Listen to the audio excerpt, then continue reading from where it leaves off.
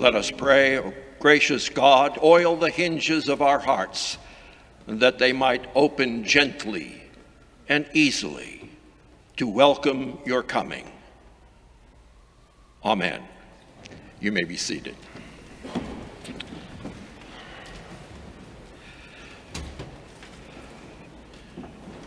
Gentle quietness fills my soul, but we 21st century humans are anything but quiet. We do not know silence and quietude. We are noisy and we are verbose most of the time, and we often neglect or ignore those dimensions of our lives which demand stillness and quietude, in which to hear God in worship, in which to hear one another, in which to look inside and hear ourselves.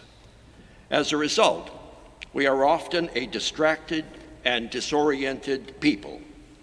The late Martin Buber, the Jewish philosopher and theologian, warned us that we have the inability to carry on an authentic conversation, dialogue with one another, and that is the most acute symptom of the pathology of our time. So, without the capacity for stillness and silence, we find ourselves maddeningly caught up in all of the to's and fro's of life. The good stuff too: work, transportation, shopping, dinner preparation, home upkeep, commuting, and all the rest. All good stuff, but they can be overwhelming at times. And then the not so good stuff: job anxiety, consumerism, the need always to get ahead and be up to the next person. And at times our resources, our inner resources, are overwhelmed and are of no avail. Psalm 46 picks this up that Pam read. In the midst of shaking mountains, of roaring waters, of raging nations, of tottering kingdoms, in the midst of this crazy world and sometimes our crazy lives, there is a river whose streams make glad the city of God.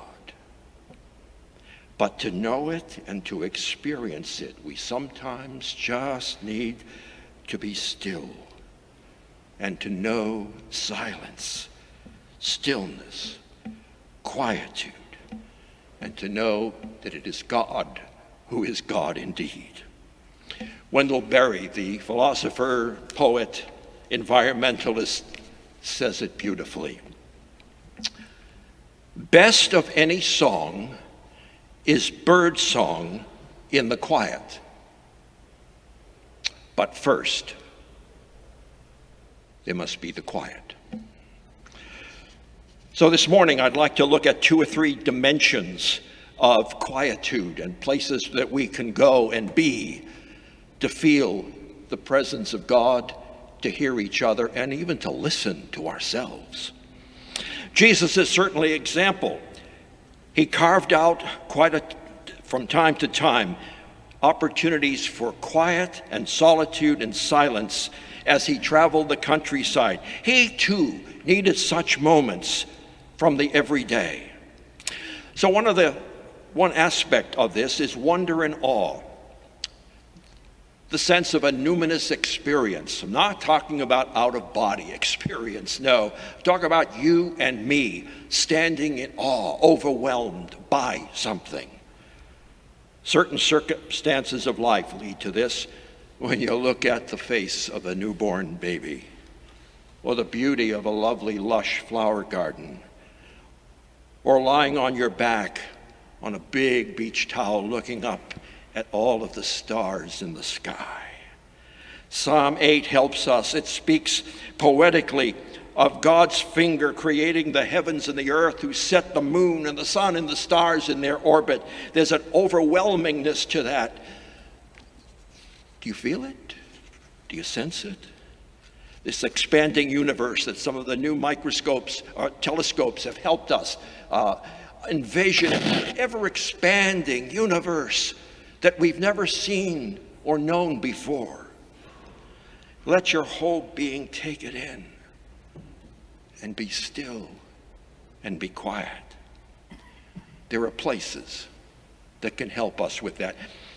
As some of you know, in the summer I go up to an island off the coast of Maine, way up near Bar Harbor.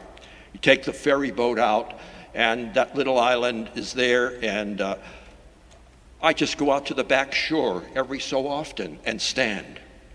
The rocks, the waves coming in, low tide, high tide. If you had eyes to see, which of course we don't, the next land that you could see would be the Azores in Portugal. Okay, that's how vast it is. And sometimes I stand there just quiet and sensing the overwhelmingness of this beautiful earth, sensing my place in it down here somewhere, and rejoicing in that. And sometimes I sing the doxology,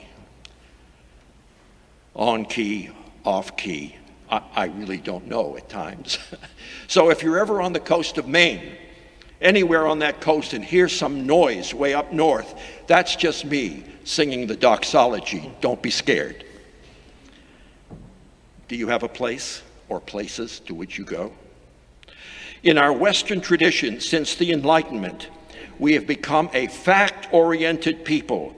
Only facts that are scientifically verified are true. But truth is much broader than that. Truth involves mystery and wonder, awe, metaphor. These we can only know through quietude and stillness.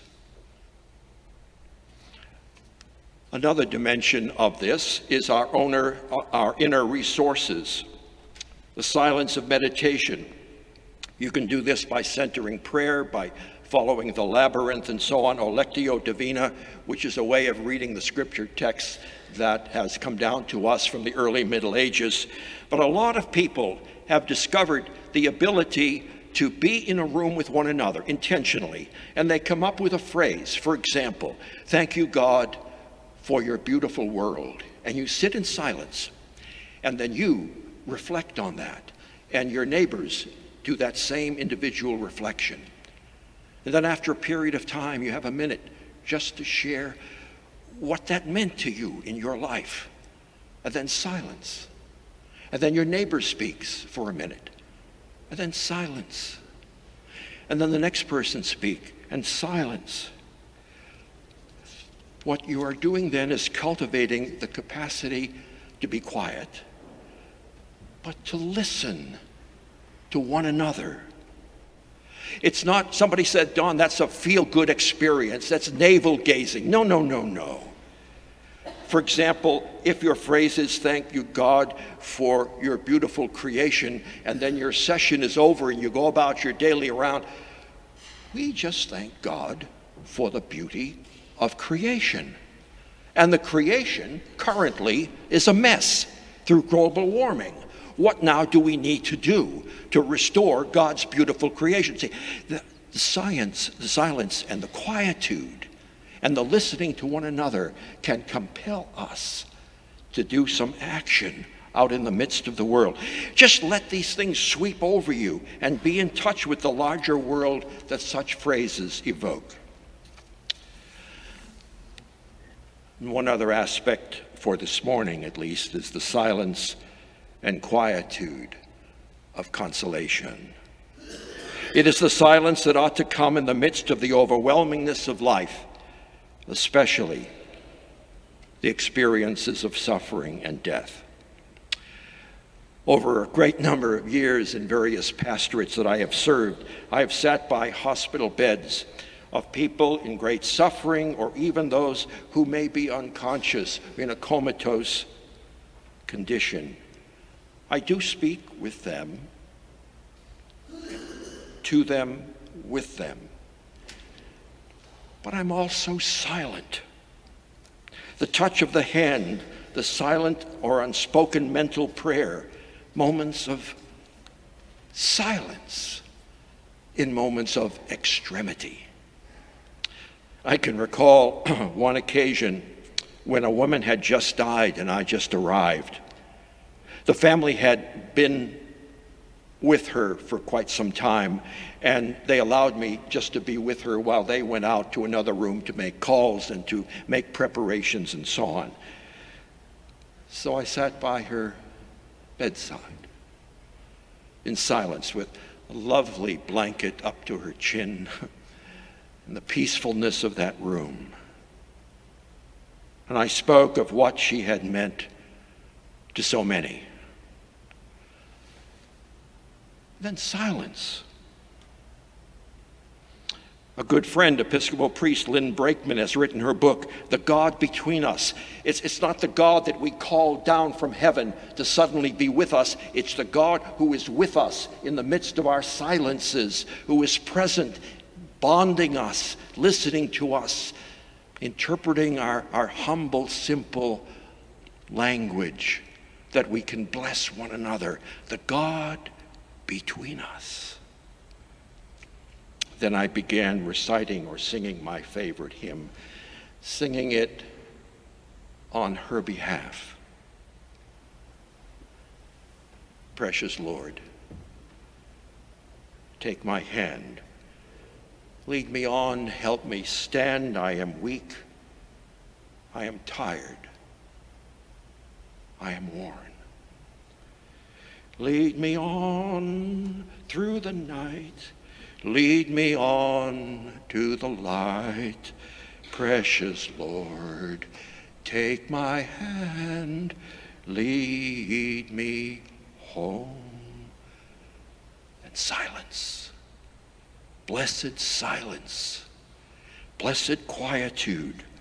A silent word, as it were, standing and shaped by the realization of our mortality. Dust you are, and to dust you shall return, is the mark we make on our foreheads on Ash Wednesday, and the audacity to affirm the resurrection of the dead and the life of the world to come. Oh yes, a variety of shapes of silence. Silence in the midst of wonder and awe. Silence in the midst of contemplation and meditation. Silence, too, before the often overwhelmingness of life. My siblings, be open to them. Let them shape and deepen your life. Let it be so also for me. Don't be afraid in this noisy world. Take time to be still before God, before each other, and even before ourselves. Wendell Berry, one more time.